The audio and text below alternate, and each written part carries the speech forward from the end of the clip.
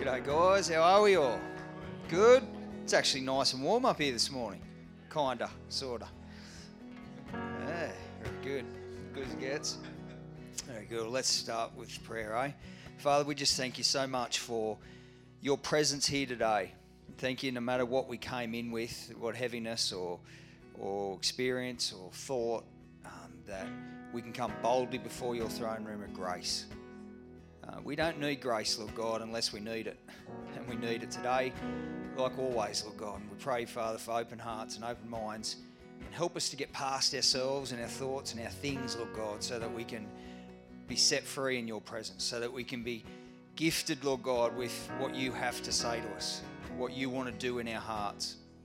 If we could do it ourselves, Lord God, well, we wouldn't need grace, but we do every single day. And so we come boldly to that throne room of grace, and we know that you never turn us away. In Jesus' name, amen. Very good. Well, last time I was here, I spoke to you guys about the process of hope, for those of you who are here. Now, I want to talk about that again. I want to talk about part 2. Now, the first section that we spoke about, we talked about being aware. The part of the process of hope, as far as it pertains to God's word, is firstly being aware of what God has for us. And of course, we know what God has for us because his word is given to us to get our hopes up, because he knows that we wrestle against all sorts of things in our own heart and mind, in our own lives, things that are our fault, things that are our problem, mistakes we've made, and then all those things that happen to us as well. And there is no perfect life. Nobody lives a perfect life. But there's a God who gives us his perfect word that steers us in and out of life and into what he desires for our life. But it's a partnership. And it is a process. And we talked last time about it being aware of what it is that God has for us. That would be the first thing. And then it's acknowledging it, accepting it. Yes, well, I believe that. And the Bible talks about that all through the Bible. It talks about in faith, in faith, in faith. And hope is just a vehicle for our emotions while we wait for things to come to pass. So it's the little bit in between where you're praying for something and you haven't received it, and now you've got to decide what you believe, because it's a journey. Now that's that hope part, that's that faith part. So there's being aware of it, and then there's accepting it. Now it's generally in this time, in the middle where it's all going south, that we fail to accept. Or we change our mind, we change our heart. And what God would say is, as part of the process of hope, we need to know what he says and accept what he says, even in this middle part. Then we need to nurture it. The Bible talks from beginning to end about seed time and harvest. And if you will, we are a field, the field of God. You know, there's lots of different ways that God speaks about us, but if you think about the parable of the sowers, Jesus says that he spreads his seed, which is his word, into our heart. And out of the 4 soil types, only one bears fruit. That's the heart that goes on this journey. That knows what's been said, that accepts what's been said, and then nurtures what's been said. Now, the nurturing process, that's like time. That's, if you leave a seed under the ground for long enough, it will sprout. You know, and then what we hope to happen in this process of hope is that we then have a harvest. Now, in the Bible it says clearly, if you do not give up, you will reap a harvest. I think it's in Peter that it says that. And it says it all throughout. And what God's trying to say is, he doesn't love this side of the room more than that side of the room, or that church more than that church. He's given us all a field, and he gives us all seed. And it's to the degree that we treasure it that we'll reap a harvest. Because if you treasure something, you will look after it. And if you treasure something, you will put your foot down and say, no, I will not believe that. I believe this. And God just wants us to partner with him in this process. But he does understand it's a process. It is a process of hope because there is disillusionment along the way. We get knocked off course. All sorts of things happen. I don't have to tell you guys. Good things and bad things, of course. Hope is the feeling that what is wanted can be had or events will turn out for the best. Now, what we need to understand about hope is the Bible is full of it. The Bible gives you its word, the word, so that you can get your hopes up. And it's extremely frustrating. This is what we spoke about last time. Hope sounds good, but in fact, it's frustrating. And the danger is that hopelessness is a safe place. Because if you don't get your hopes up, you won't be disappointed when it doesn't come to pass. But hopelessness kills. Hopelessness is where the enemy wants to take you because it's that place where he can take whatever he wants because it was never going to happen anyway. He can take whatever dream because it was never going to happen anyway. He can take whatever relationship because it was never going to work anyway. He can take any purpose in your life because you're only just anyway. And this is why God wants us to have our identity in him. And this is why he says, come to me boldly before my throne room of grace. And this is why he said, I'll give you help in time of need. And this is why he said he'll forgive you. And this is why he said your sins as far as the east is from the west. Because everything that we are going to do is from God's own hand. But God understands and God knows that anything that you take from his hand is by faith. Let me take you to a scripture. In Hebrews 11:6, it says this: without faith, it's impossible to please God, because anyone who comes to him must believe that he exists and that he rewards those who earnestly seek him. You see, when we read scriptures like that, it's meant to get our hopes up. Not just generally, not just in general, it's meant to get our hopes up in a good God. And there's our treasure. There's your treasure. That as bad as you are and as many mistakes as you make, he's good and he's faithful and he'll never turn you away. Ever, ever, ever turn you away. But hopelessness would tell you that that's not the case. Hopelessness would tell you that he's let you down. And then it's like, well, what do you believe? Well, it says here that the only type of faith that pleases God is the kind of faith that, yes, it's up and down, and I'm not here to tell you that I don't struggle with that and struggle with knowing God's good, and I've certainly struggled with over the years. But the kind of faith that God loves and responds to is the kind of faith that has put their foot down and said, no, God is good. You see, this is the thing that Eve didn't do. And so everything was taken from her. And see, we're in the same battle. See, Satan doesn't care if you come to church. He doesn't mind if you come to church. He doesn't mind even if you read the Bible as long as you don't believe it.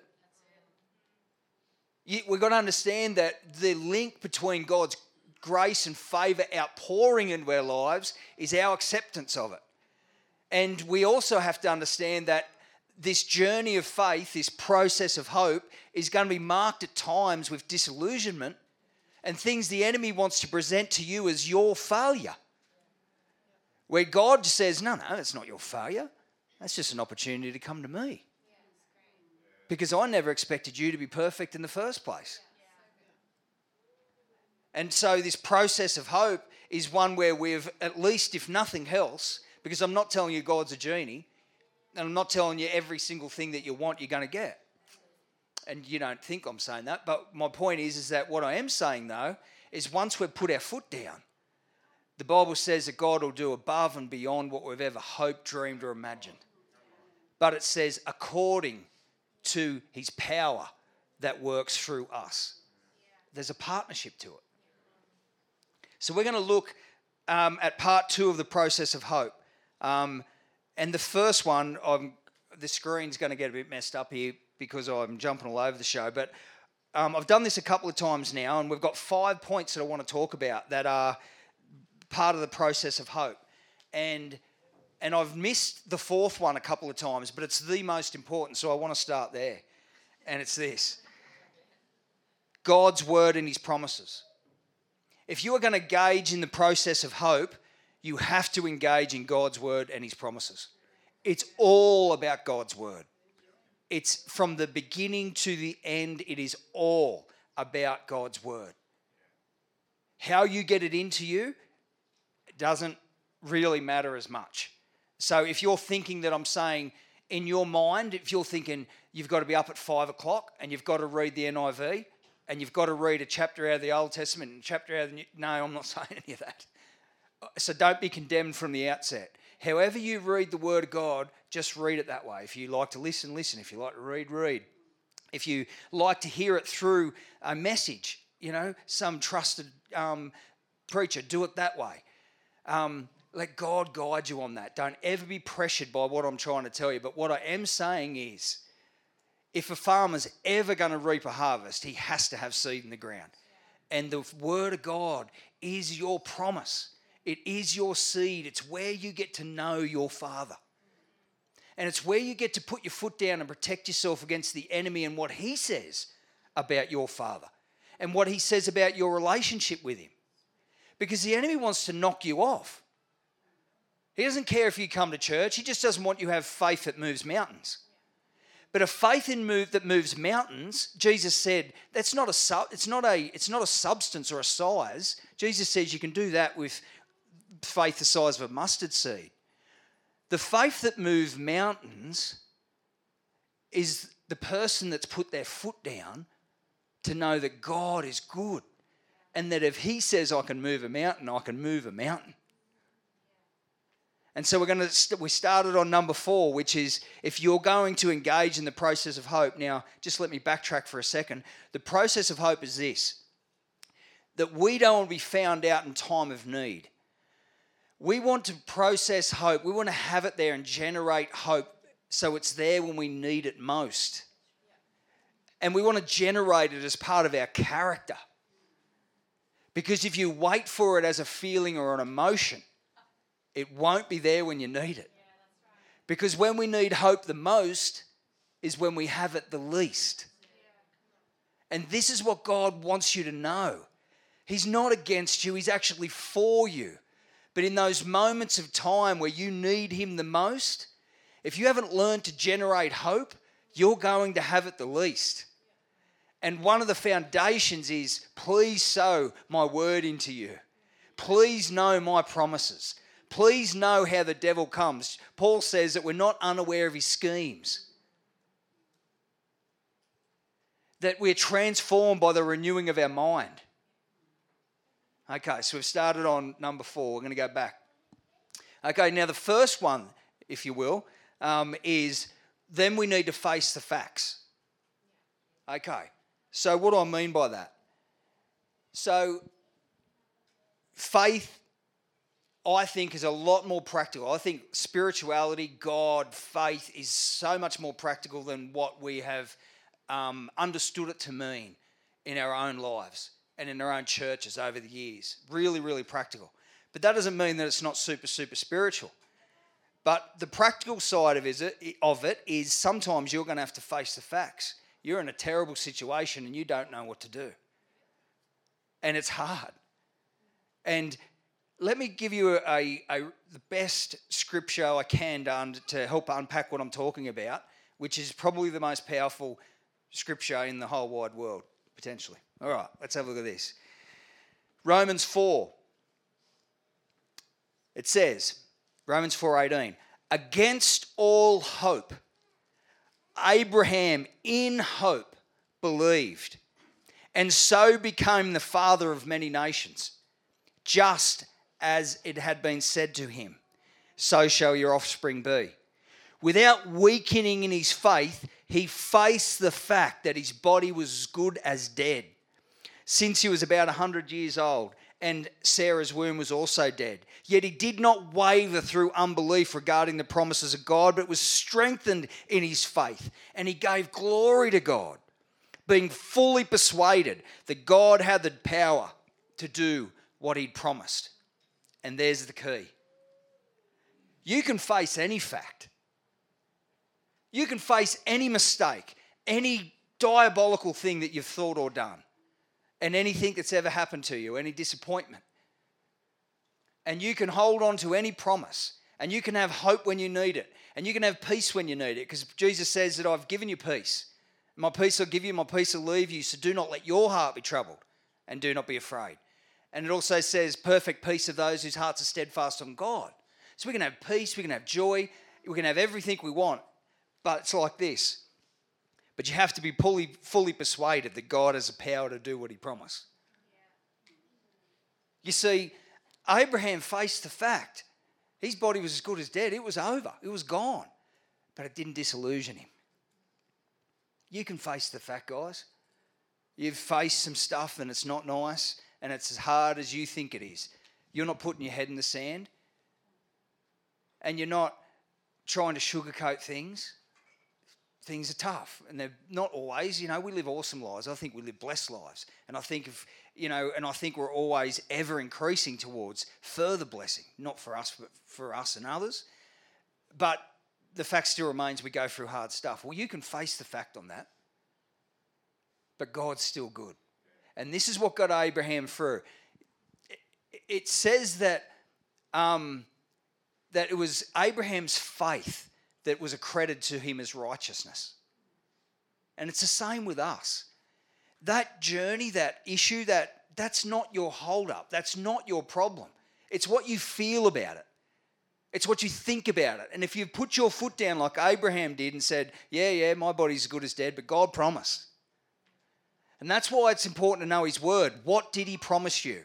Because I can tell you right now that any change for the better in Natalie and I's life, and there's been some major seasons of shift off the back of some major seasons of hardship, but holding on, and God has always gotten us through for the better, but it's always been off the back of a promise, an expectation. And it just comes through his word. There was one time, I haven't got time to delve into it too deeply, but one time I was, lost in a decision and I wasn't moving forward, and this was years and years ago, and I was reading Ecclesiastes and it said, those who look at the rain will never sow and those who look at the wind will never reap. And that one scripture just illuminated off the page to me, and I knew exactly what I needed to do. And then after that, after I'd made that decision, I just kept on saying to God, God, you said. When it looked hopeless and it looked like I'd made the wrong decision and things weren't turning out like I thought, I said, well, God, you said. You told me this. You told me to do this. And I just had something to hold on to, the process of hope. And so my disillusionment didn't last long as much as it was there. And my faithlessness didn't last long as much as it was there. My hopelessness didn't last long as much as it was there. Why? Because he was good. And he'd promised me. This is how we walk out the Christian world, life. This is how Abraham found his promise. Okay, number 2, we've got to move on and we've got to overcome. Those things that have happened, we need to move on. They were hard. We have to move on. We have to overcome. Jesus calls us overcomers. He needs us to overcome. Because one of my points that I'll get to, because I'm jumping around, I may as well jump around all over the show. One of the points is hope's not just about you. He wants you to overcome for your kids. He needs you to overcome for your family, for your friends. He needs you to overcome for that person, for this area, for whatever it is that he's called you to. And he wants you to overcome for you. And there's some terrible things that have gone on, I'm sure.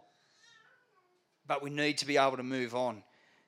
Martin Luther King Jr. said we must accept finite disappointment but never lose infinite hope. If anybody can say that, Christians can say that. Romans 8:28 says, and we know that all things God works out for the good of those who love him, who have been called according to his purpose. There's a promise for you. Hebrews 11 says, and all these people, talking about the people of faith, the heroes of the faith, all these people were still living by faith when they died. They did not receive the things they promised. They only saw them and welcomed them from a distance, admitting they were foreigners and strangers on earth. I just want to bring you out a quick point there. That doesn't mean that God wasn't good to them, and it doesn't mean they didn't receive 1,000,000 promises. It just meant that they had that much on their life that they could not have possibly fitted in. And they died with faith still in the tank. They died believing that God was still good. You know, that's the kind of life that we need to be living. That where we've just got our hopes up and where we're affecting people. We're affecting the situations. We affect the room when we walk into it. We affect our workplaces. We affect our schools. We affect wherever we go. We affect it because we have something that people don't have. Trust and faith in a good God who makes promises and keeps them. No matter where you are on the journey, and no matter how you perform, God is a good God. But we cannot be dragged back into the disappointments of life. Because that's what the enemy wants. He wants to pull you in and hold you down. This is why God's saying, lengthen your cords, spread out. Don't get stuck. Of course, what does that mean as well? We need to be forgiving. You know, like, you know what, can I just be honest with you? I at times have a real problem with letting go. I get resentful if I allow myself to dig in, and it's just the most terrible feeling. It's so debilitating. That's holding on. If there's something that you need to forgive somebody about, you just need to have grace. You know, Nat and I have gone through seasons in our marriage where it hasn't been all that nice and all that rosy, as awesome a marriage as we have. And there was a season only probably a couple of years ago, and we said this, that we're going to start to be kind to one another, give grace to one another, and we're going to have more fun. There's practical stuff for you. If you're holding on to bitterness, if you're making somebody else's life hard, or if they're doing it to you, let's move on. Let's find a way to move on. Okay, we need to take thoughts captive. 2 Corinthians says this, the weapons we fight with are not weapons of this world. On the contrary, they have divine power to demolish strongholds. What he's talking about here is the Word of God. We demolish arguments and every pretension that sets itself up against the knowledge of God, and we take captive every thought and bring it into obedience of Christ. When I talk about, and Jesus talks about, of course, this is why we're looking at this scripture, we talk about taking our thoughts captive. What the Bible's saying here is that we demolish arguments that come up against the Word of God. We do it, not God. We put our foot down and say, no, He is a good God, and I will not give up hope, and He has promised me. And we put our foot down and go, I will not act like that. I will not say that. I will not think that. And you take and you measure what you're going through up against the Word of God. You measure what you understand and what you've experienced of God. This is what God used to say to the Israelites. He'd say, when I do something good for you, it's meant to be a milestone in your life so that you'll trust me for the next season. But everything I give you, you just put your hand out and say, give me more. And what I'm giving you isn't penetrating your heart. And then what happened to the Israelites is by the time they got to what was meant to be a victory in their life, they stumbled. And they never received what God had for them. You know why? Because they never signposted the goodness of God in their life. They never drew a line in the sand. They never took their thoughts captive. They always just expected God to do it. Well, that's saying here that the measure we measure up against, we're meant to go, well, I'll read it again just so I'm not confusing myself. It says that we take captive every thought and make it obedient to Christ. We do that. And if we don't do that, someone's doing it for us. Someone's shifting our mindset. Someone's telling us what God looks like. Someone's telling us what this situation looks like. We don't live in a neutral world. There's an enemy that comes and he doesn't care if you come to church. He's coming for your mind. because everything comes from your mind. And then it spills over to your emotions. And then it spills into your actions. And then it spills into your habits. And then it affects your whole life. So we need to take our thoughts captive. And the last one is, hope isn't always for you. We talk about this, and I think it's important, and I love the fact that I get to come up here. I think you guys are a special area and a special church, and I think you've got a special calling. You know, but to get this stuff right in our heart and our life is the grace of God, but it's not just for you. It's for everybody that comes into contact with you. You know, when we get this right, Jesus' word comes to life where it says, they will know them by their love for one another. You know, that we'll be set apart and we'll be clearly differentiated from the world. You know, God gets his way in us. When God gets his way in us, we get our own way and people get their own way. Lord, I just thank you so much for your word. Lord, we are practicing this. This is absolutely not something we're going to perfect. And there's certainly nothing that I've perfected.